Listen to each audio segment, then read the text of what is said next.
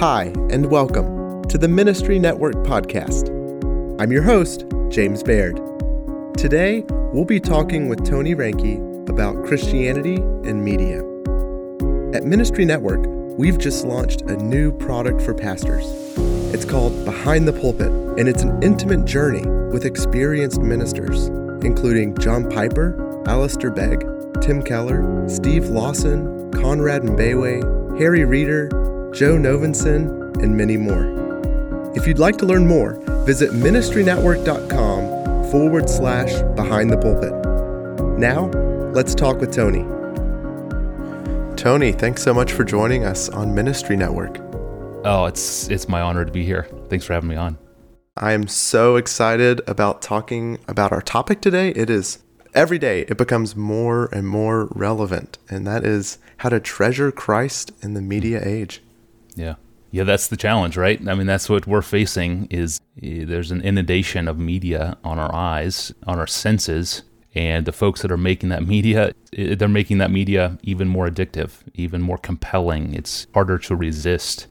And so, in our culture, there's certain stigmatisms with, overeating. Like you eat too many carbs and you get, fat like me, and everybody says that's bad. And, it's just, there's a cultural stigmatism that goes along with it, But when it comes to overindulgence in our smartphone screens and in digital media, there's no stigmatism. There's like nothing. If you're going to resist that, it's just pure willpower. No cultural stigmatism is going to help you there. So it's a challenge, and it's a big challenge. Well, you have so many helpful tips to overcome that challenge, and today's the day when we're going to be talking about them. Can you tell us a little bit about how you first became interested in analyzing media from a Christian perspective? Yeah, so my background is in journalism. My undergrad focus was journalism, specifically sports journalism, of all things, and I fell in love with feature article writing, especially with stories that could move from, discrete sporting events back to broader cultural phenomenon. So I've always had an eye for cultural trends in that way. Later, I got a degree in liberal arts, which sort of gave me the tools to research, engage, and navigate my way around secular trends in popular culture. And then I got saved at age 22, and my love for journalism and feature writing merged into writing about the ethical dilemmas that I saw being faced by Christians. So for me, it naturally emerged into one sort of single matrix with social media, mass media, technology, and science. And kind of those four interests all merged in the smartphone, both in what it is materially, but also the kinds of behaviors that it induces. And so the smartphone sort of became the bullseye then of my focus in about 2014. I looked around. I didn't see many Christians really addressing media and screen media in particular. So I started conducting audience surveys about, personal habits with media. Did a survey of 8,000 Christians and then began interviewing theologians. And it all sort of grew from there. So I've written on social media and smartphones, and then I've written on mass media. And now my book that's coming up in 2022 is sort of a macro look at technology in general, which will sort of be the capstone to a trilogy. And there I'll look at like microprocessors, computers, but also space travel, genetics, AI, robotics, and sort of where did all of this innovation come from and what's God's relationship to it all. So that's kind of how it sort of just grew from about 2014 into my interest in sort of the thing that I've written most about in the last 7 years. Can you walk us through that trilogy for people who may not be familiar with your books? Sure. I wrote 12 Ways Your Phone is Changing You, and that was published in 2017. That's probably the book that people most would recognize me for now. And that was specifically with social media and smartphone overuse. Like, what are these screens in our pockets doing to us? And then the next book that came out last year, 2019, was Competing Spectacles, Treasuring Christ in the Media Age.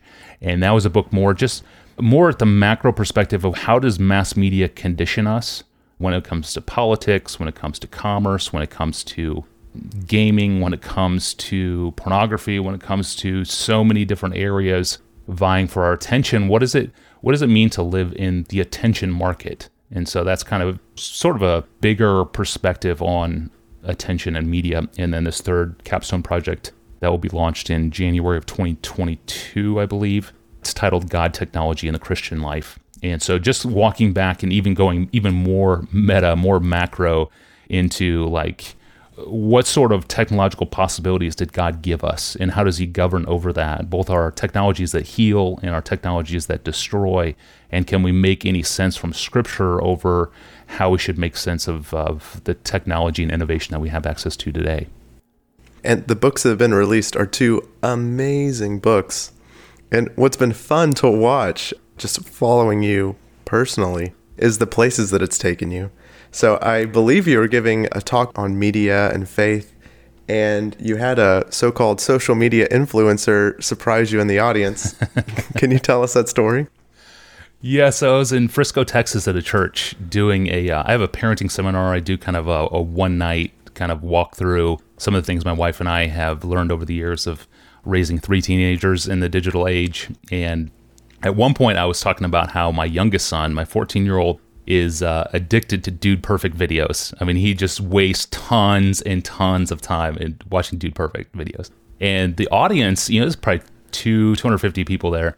They laughed. I'm like, they knew who Dude Perfect was and stuff. And so there was this awkward pause where like I could hear the snickering and the laughing like tailing on. I was like, okay, this is a little bit weird. And I was going to go into my next point, and the pastor who was sitting in the front row said, "Hey, Tony, stop, look right behind me." And I looked down in row 2, and it's one of the Dude Perfect guys. It is the purple hoser dude. It was right there in row 2 with his wife and his little kids. And so once I noticed that, then the place erupted, and it was a very funny moment. And then I tried to dig myself out of the hole by talking about how edifying Dude Perfect can be as a family to watch. Yes, of course. So, but, it's a bonding experience. Yeah. And so even the reality TV stars they have kids now. All these Dude Perfect guys, I think all of them have kids now. And it's like, it's one thing to be in college doing trick shots and trying to get, 1 million people to watch. But then once you realize, you've got boys and sons and daughters who are now as addicted to the screen as you've tried to make people in the past. And it brings a very significant dilemma in the lives of reality TV stars, because now they see their kids are now being manipulated is too strong, but they're being, addicted to their screens by the personalities that they had become themselves. And so no small task then for raising kids in the digital age, whether you're a reality TV star or not. Yeah, and what's amazing is, some of these influencers you wouldn't even know are believers. Right. Like some of the Dude Perfect guys, and which makes totally your content even more pertinent. How do you balance what your full-time job is with what your responsibility is as a Christian and as a parent? Yeah, that's huge. Yeah. So we've been talking about the word media. Obviously implied in that is social media, but can you tell us a little bit more about what's packed into that term and how media has sort of developed over time? Yeah, that's a good question. I mean, media is a carrier of content. So it can be a book, it can be a tweet, a movie. This podcast is media. We could do a whole recording just on defining what media is. I mean, most fundamentally, DNA is media. It's the packages of data that are stuffed into most of the cells of our bodies. So God sort of created, what we think of as data. But then it would include the whole history of language would sort of fall under this. Something that began in Eden. Language is just a gift from God. It has no origin but from him, and then it proliferates in Babel. So language is one of the rare things that are directly a gift from God. He just pours that into his creation. So language is what makes possible speech, writing, scrolls, libraries, fair laws. You don't have fair laws until you can document them on paper, which then leads to democracy, leads to printing presses, telegraphs, tweets, social media, and then all the programming languages that we use today. So all of that is language. So language is being carried by something. That's media. So media is prominent because so much of the technological advances of the past century have been innovations in communication. And so if you read some of the critiques of Silicon Valley, is that there's been an over-indexing on communications technology. Like, yeah, we've you can send a message to someone across the globe or on the International Space Station, in real time. But like, there's other bigger problems that we need to figure out that technologists have sort of taken their eyes off of, because the communications technology is it's so fun, and you can just watching smartphones and texts and tweets and stuff. It's kind of addicting to have that kind of power. But we're kind of behind now on other technologies that need to be pushed along too. So, but yeah. that's sort of where it comes from, and we're just living in this age where there's so many new communications technologies that are coming out by the week, new platforms. So it's just all of that is media. And in your newest book, you talk about the idea of spectacles. What do you mean by that idea, and how does it relate to media? Yeah, so a spectacle is, I guess you could call it sort of media that grabs a lot of attention. A spectacle is it's a moment of time of varying length in which a collective gaze is focused and fixates on some specific image or video or event. So a spectacle is something that captures human attention. It's an instant when both our eyes and our brains focus and fixate on something. In an outraged society like ours, spectacles are often controversies, the latest scandal in sports or entertainment or politics. So it's like any 5-second slip of the tongue that any candidate makes behind a microphone, that becomes a video that, the opposite side just loves and shares and retweets and blows up into a huge spectacle. Look at how dumb that candidate is. You can't vote for him, and it goes back and forth, And so, controversy in any form makes for a captivating spectacle to grab millions of eyes. And so as our media gets faster and faster, it becomes sort of more and more fragmented. The most minuscule public slip of the tongue or passive-aggressive celebrity comment, even a little GIF or GIF, however you want to say it, like if Kanye posts some GIF that is, subversive to someone, they will go viral. So, it could be a 10-second video clip, could be really anything. So spectacles include brilliant photographs, eye-catching billboards, animations, commercials, music videos, gaming, advertisements, anti-advertisements, sort of the ads like KFC or Sprite. They're like telling you like, hey, we're putting before you an advertisement. You know that, we know that, let's share in this little joke. It's a really creative trick of advertising that does that, but sitcoms do that too, sort of the sitcom about the sitcom or movie about the movie or talk show about the talk show. So spectacles can be all sorts of mind-blowing digital landscapes. They can be network TV shows. They can be the Super Bowl, some new season of a show on Netflix, a blockbuster movie, horror film, sports clips, highlights, injuries of athletes. All of those are spectacles. And as you know, our culture is just awash in them. And so much so that spectacles now compete for our limited attention. So that's the huge competition right now, is to grab as many eyes as possible. And that means the president's tweets get more insane. The trick shots get more insane. The pranks get more insane because there's so much competition for our eyes in what's called the attention market. And so that's sort of what drives the economy, this attention economy. And as Christians, we have to learn to live within that. Can you walk us through some of the spectacles in media today that have been the most influential and how we should be maybe cognizant of their influence? Politics is the big one right now. And I guess the important thing to know is that this cultural phenomenon it's not just that we consume spectacles. We don't just merely ingest them, but we're always responding to them. I think that's the thing that Christians don't often realize, is that images always want something back. Images want our celebration. They want our awe. They want our affection, our time, our outrage. So images try to induce from us our consensus, our approval, our buy-in, our respreading power in our own feeds, and of course our wallets too, our money. So, the porn industry wants your lust. YouTubers will give you new spectacles in exchange for your views, your subscribes, your likes. Netflix flat out wants your most precious commodity. They want your time. They deliberately will intrude on your sleep patterns to get more time from you. Politicians, of course, want our votes. Gaming industry wants our money. And so, from each of those different categories of spectacle makers come eye-grabbing spectacles, each of them demanding something from us. And so this is the competitive market for our attention, and it's so immersive that oftentimes we just don't step back and decode kind of how it all works and what it does to us. So I'm watching the new documentary on Netflix called The Social Dilemma. I'm watching that with my 2 teens. We're about halfway in. And it's on smartphones and social media. Basically, all the people in Silicon Valley who voiced their warnings and concerns up to about 2016, all of those voices are brought together in one place. So if you've been sort of reading in this area, you won't learn anything new. But if you haven't, it's a great summary of sort of the critique of Silicon Valley. So it's a really good sort of summary. But as I'm watching this again, I'm struck by the fact that, and this is something that really motivated me to write my book, 12 Ways Your Phone is Changing You, is that on the one hand, there is a social dilemma. Our time is being monetized But there's also a spiritual dilemma too, and it's the fact that our smartphones, they basically give us what we most want. I'm thinking of David Foster Wallace when he talks about television. Like, the thing that television does best is give lots of people what they most want. And that's sort of true in our phones too. Our phones do what TV did for the masses for years, now in sort of discrete screens that are tailored, fitted to our own desires. And that's what you never really hear in these documentaries. You hear a lot of sort of alarmist language about evolutionary patterns that, have been deduced from how we behave. So Silicon Valley's, neurological experts are trying to learn how to exploit some easily triggered, reflexive response in us that we've had for 100 million years or something like that. But as Christians, what we add to this conversation, and it's really significant, is this.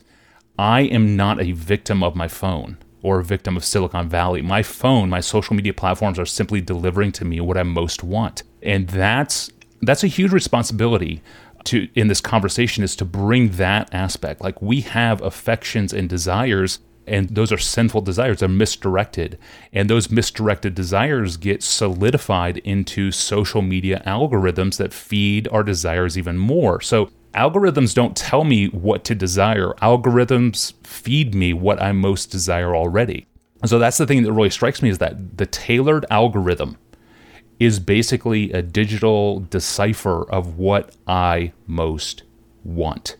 And that's sort of the Kafka-like nightmare awakening when you look into your phone screen and you realize it's a black mirror to reflect into my eyes what my heart most desires in pixelated form. That's the element that we bring as loving creatures who desire and must love something. We have to give our hearts to something.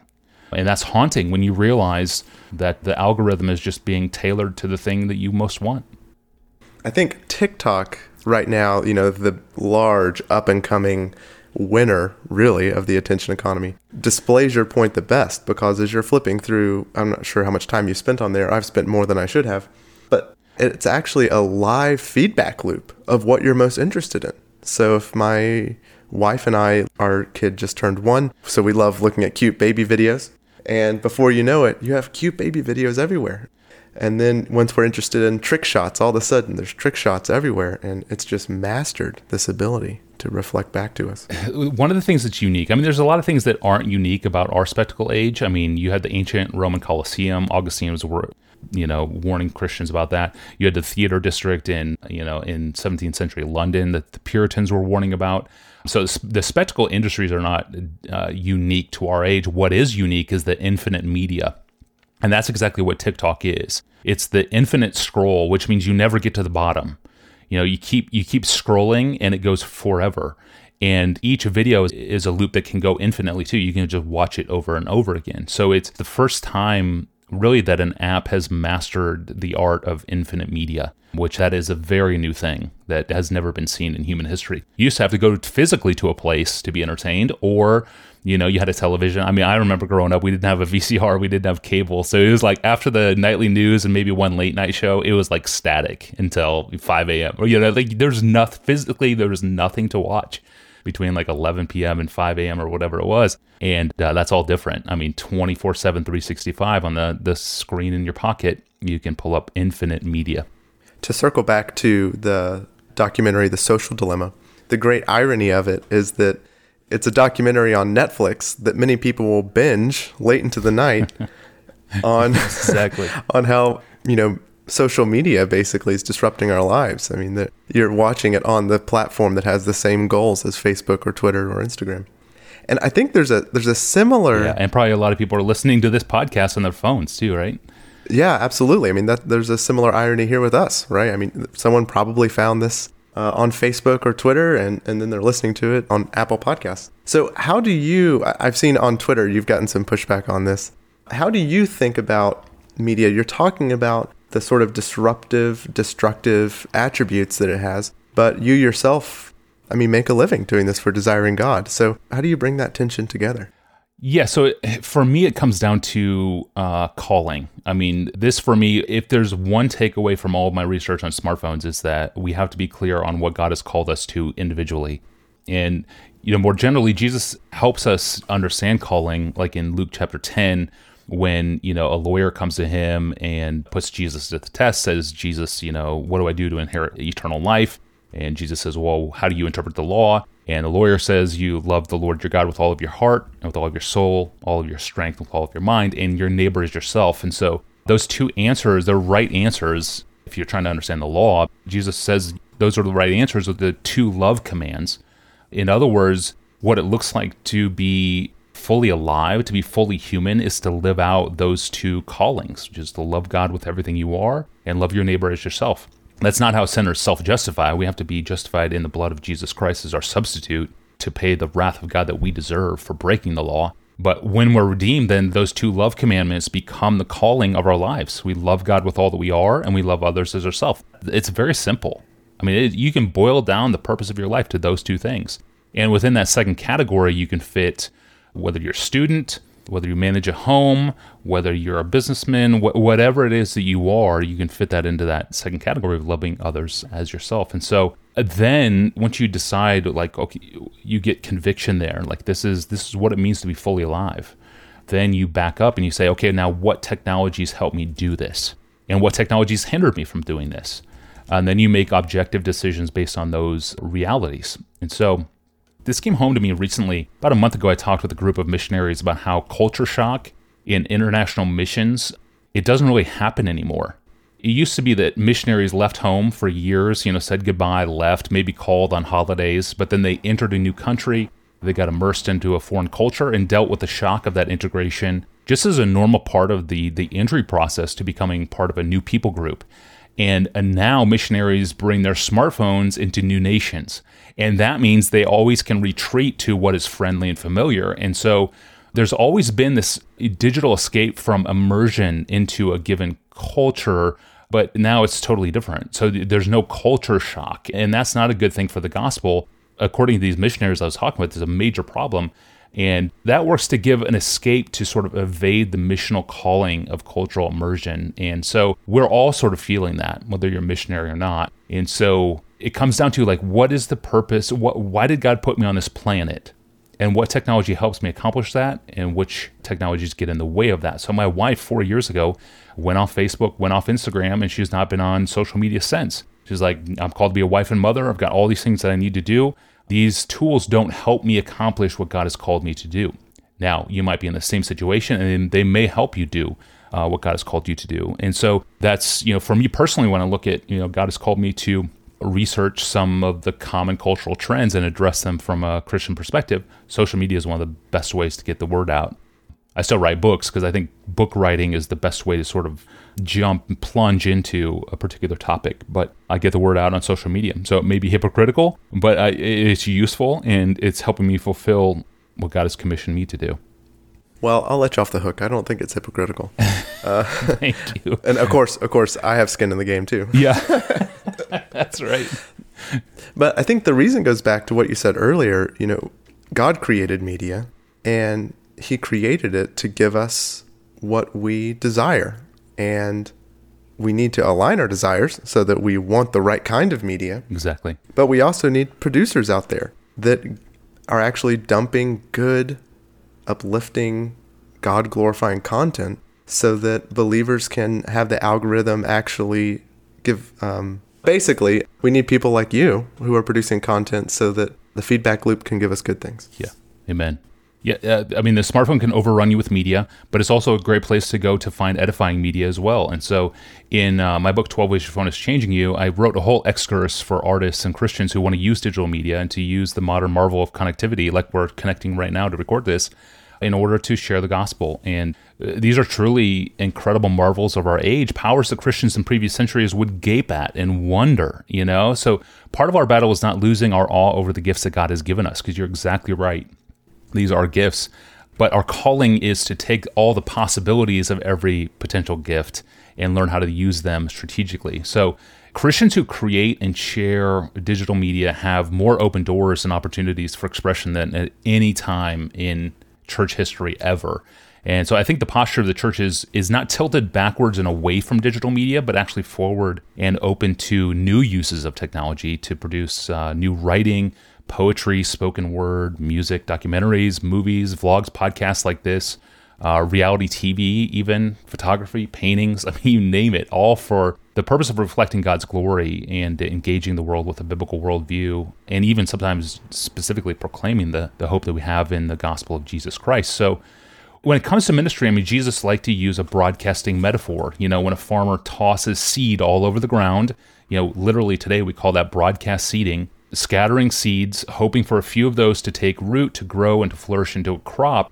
Just a few of those growing into a crop justifies the whole spreading, And so in the same way, Christian leaders and artists are called to broadcast the truth of God's word all over the place, prayerfully hoping that some of it will take root. So I'm in no way advocating cheesy religious memes.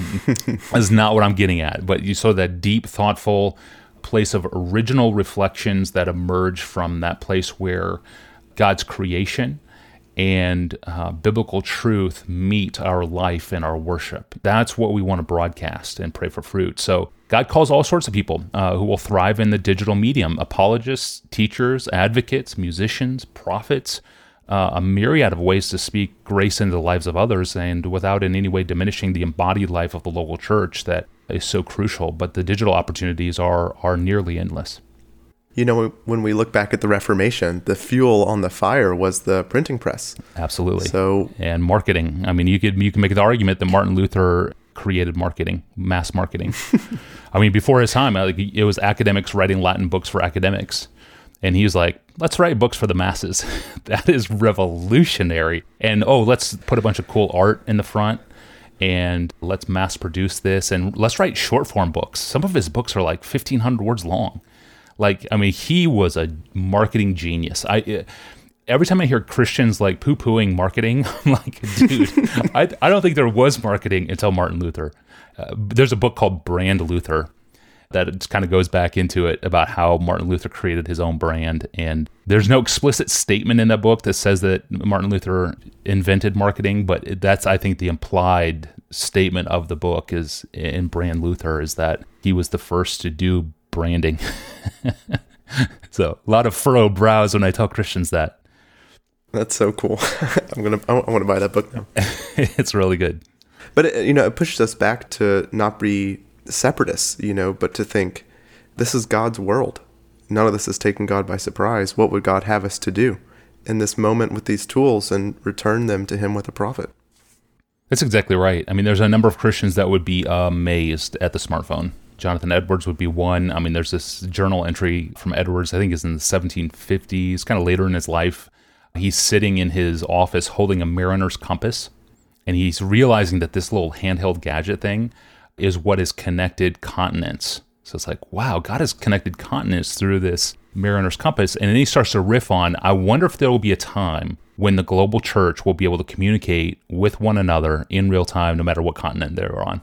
I mean, he foresaw Twitter, Zoom. He foresaw this. So, I mean, if Edwards would walk into our culture, he would be like, oh, this is why I'm post-millennial. And then he would open his feed and realize, oh, not yet. It's a mess. Yeah. Yeah, it didn't. He was thinking that we would all come together and sing hymns together, and that would be sweet. But I don't think he realized that the church would fracture over everyone polarizing into tribalism. He would probably have something to say on that. So we have this tool, these new channels to capture the attention of the world. I mean, billions of people on the internet. But part of that means having a different kind of spectacle that we're drawing attention to. Can you tell us a little bit about how we can actually look at the Christian story as a spectacle? Yeah, so, I mean, if you're listening to this conversation, it would be easy at this point to sort of fall back to a position that's just anti-spectacle. Trash the TV, throw away the smartphone, live spectacle-free. And that's exactly not how God confronts the world. Instead, it's crazy to me that into this world that loves vain spectacles, with all of our spectacle makers and spectacle making industries, into that world came the greater spectacle, the greatest spectacle that was ever devised in the mind of God and brought about in world history. And that's the cross of Jesus Christ. So Christ crucified is sort of the hinge of history. It's the point of contact between BC and AD, where all time collides, where all human spectacles meet one unsurpassed cosmic divine spectacle for the ages. And so from that moment on, God intends for all human gaze to center itself on that climactic moment. It's as if God says to us, this is my beloved Son crucified for you, a spectacle for your hearts to capture you forever. And what I mean is that everything about you and your eternal destiny then boils down to what kind of spectacle the cross is to you. If it's merely the mocking of a fraudulent king in his final defeat, that's an eternal trajectory wrapped up in that. Or if it's the raising up of the King of the universe into supreme victory, that's the other option. So the cross is either terribly unfortunate, or it is the glory of God displayed in a beauty that's unsurpassed. And so the spectacle of the cross separates all of humanity. So the impulse would be like, well, there's so many vain spectacles that therefore we should just do away with every spectacle. And God says, no, I'm going to give you a greater spectacle that will trump all of that. That will be greater than all of that, can capture your heart, not only now, but eternally. You'll behold the Lamb as though it were slain, beholding Christ in his glorious defeat of Satan, in his satisfaction of the wrath of God. Like, that is the spectacle, not only for our ears now, but for our eyes in eternity. And so he goes toe-to-toe with the spectacle industry and says, I'll give you a greater spectacle. So getting a little bit into the brass tacks here, what does it mean for Christians to sort of use the internet, use media to draw attention to that spectacle? Does it mean every TikTok video needs to be a sermon, or every comment on YouTube or Facebook needs to be going to battle with unbelief? Yeah, how should we think about that? Yeah, that's a big challenge, right? I mean, so first of all, it comes back to calling. Has God called you to be an apologist? Has he called you to be a pastor? Has he called you to be someone who has a platform? That maybe no. Like, you may think that you should have a platform, but it distracts you from the things that you really should be doing. So I wouldn't say that everyone who is doing sort of online apologetics in the name of Christ should be doing it. I wouldn't want to imply that. But it comes from that place where God's creation and God's word meet personal experience. And so that doesn't necessarily have to be, a street preacher preaching the gospel explicitly.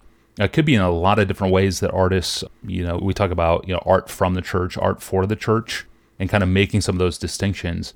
I think the guys in Dude Perfect, I think some of them, I know explicitly, they want to see husbands, or they want to see dads and sons building relationships together. They want to create an environment where dads and sons want to come to the live events, or they want to do the trick shots, or they want to hang out with their son and do, hunting or sport, or whatever sport, and so they're really trying to build into fathers and sons. They're building into families.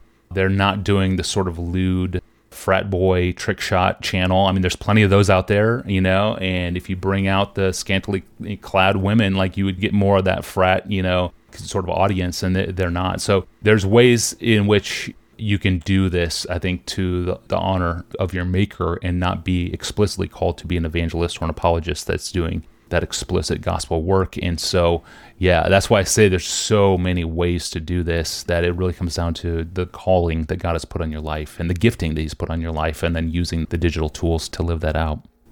So do you have any tips for someone who's kind of sort of trying to do a self-evaluation and analyze how they're using social media to make sure they're doing it in a God-glorifying way?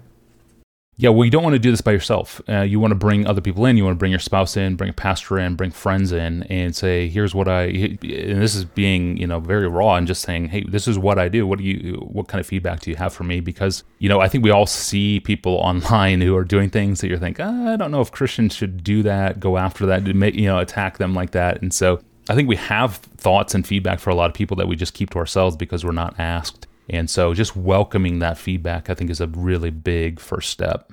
And that's a huge heart check, because, I mean, one of the ironies of social media is that you're broadcasting yourself to a potential audience of billions, but somehow it still feels anonymous. So to actually go to a friend that you know, or a pastor in real life, and ask for their thoughts, I mean, man, that's scary. It is scary. It is scary. And what's really scary is, I think some people are starting to realize that social media is not some edited version of a person, but what actually happens in social media is more the real them.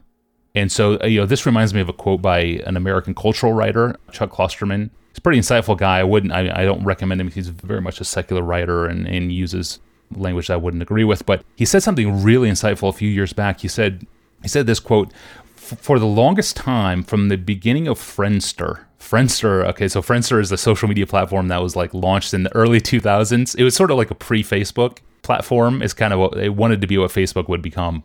So from Friendster, from 2003, up until the last couple of years, I always worked from this position. People deeply involved in social media have a real life of who they actually are, and then create a character online that they edit. But I'm now skeptical of that thought. I think I had it backwards. I now suspect the way people are on Twitter and Facebook is more likely who they actually are. And in life, they're editing themselves to be different. Maybe, he says, it was always that way, end quote. Wow. Wow. So like, there's a lot of truth to that, you know, and because I know in 2020 during this pandemic, I know pastors who have had to go on Facebook and like arbitrate debates between people in their church over, you know, politics, over policy, over mask wearing, over the pandemic. Like, so I know that like things are going crazy, even, you know, for pastors of small local churches watching this happen online. And so that's pretty haunting to think maybe when we don't actually physically see anybody and we just sort of think we're talking to ourselves, maybe that's when our truest thoughts come out. Which raises the question, what do you do whenever you have that friend, maybe you're a pastor and it's a member of your congregation, and you see some unchristian, maybe some toxic behavior? How do you go about, you know, intervening or coming alongside that brother or sister? Well, it makes you wonder if there's going to be cases of church discipline and excommunication over screen grabs of what members have posted online. You know, like I can see that coming. Like, but you know, the solution remains face-to-face meetings with people in a local church to win them. You know, and so in 12 Ways Your Phone is Changing You, number 11 of the 12 is we become harsh to one another. We just naturally, when we don't see embodied people around us, we naturally become harsher, and that comes out with what we thumb into our screens. And that's where I go into that chapter. I really go into the problem of irreconcilability. What is that? How does that manifest online? And online harshness, and what we do with it when it's people in our church that we see doing it. And then also, what do we do when it's just online? It's somebody that we don't have any physical contact with. How do we, you know, who do we block? When do we mute? Things like that. So that whole chapter is sort of devoted to that question. But it is a challenge for local church pastors who, you know, man, I know one guy who's got a church of about 200 people, doesn't have a lot of staff, you know, so he's kind of like the guy that does the funerals, the weddings, the sermons, leads worship, you know, one of those kind of things. And then it's like, you got people leaving your church over what somebody else in the church posted, you know? So like, it's like somebody posts something that's woke and the anti-wokers are offended. Somebody posts, you know, anti-masks, somebody, you know, it offends somebody. And so there's this fracturing of local churches through social media, which I think is going to be, maybe it's more of an amplified problem because some churches just can't meet physically or haven't during the past year. But maybe it's more of a common problem that we'll see more of. I don't know. I just know it's a challenge for pastors who want to keep the unity when all of their parishioners are online and have a strong opinion about every headline that they see. You know, how do you unify around the gospel and keep the main thing when none of the headlines are about the spectacle of Christ? All the headlines are about political candidates and debates and policies and riots and we need more of this, we need less of that. And so I think it's always going to be a challenge for the church to keep the main thing, and maybe more so in the digital age. Mm-hmm. And it raises so many questions. Like, I think maybe 6 years ago, if someone unfriended someone else on Facebook, it wasn't that big of a deal. Yeah. But now it's become such a prominent way to interact, especially during the pandemic. You have to wonder, are they breaking fellowship with this church member? Right. It's almost like social media is this skeuomorphism. It's like representation of reality, but it's becoming so real. Yes. You know, what do you do with it? You know, it's tough. Yeah, it really is. Well, Tony, thanks so much for joining us. No, it's my honor. Let's do it again. We'd love that. Join us next time as we talk with Pastor David Murray. In the meantime, visit ministrynetwork.com/behind the pulpit to learn about our new product.